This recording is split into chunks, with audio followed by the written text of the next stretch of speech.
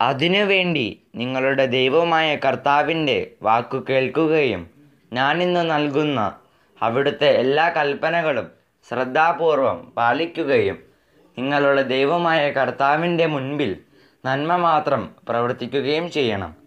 നിയമാവർത്തനം 13-ാം അധ്യായം 18-ാം വാക്യം.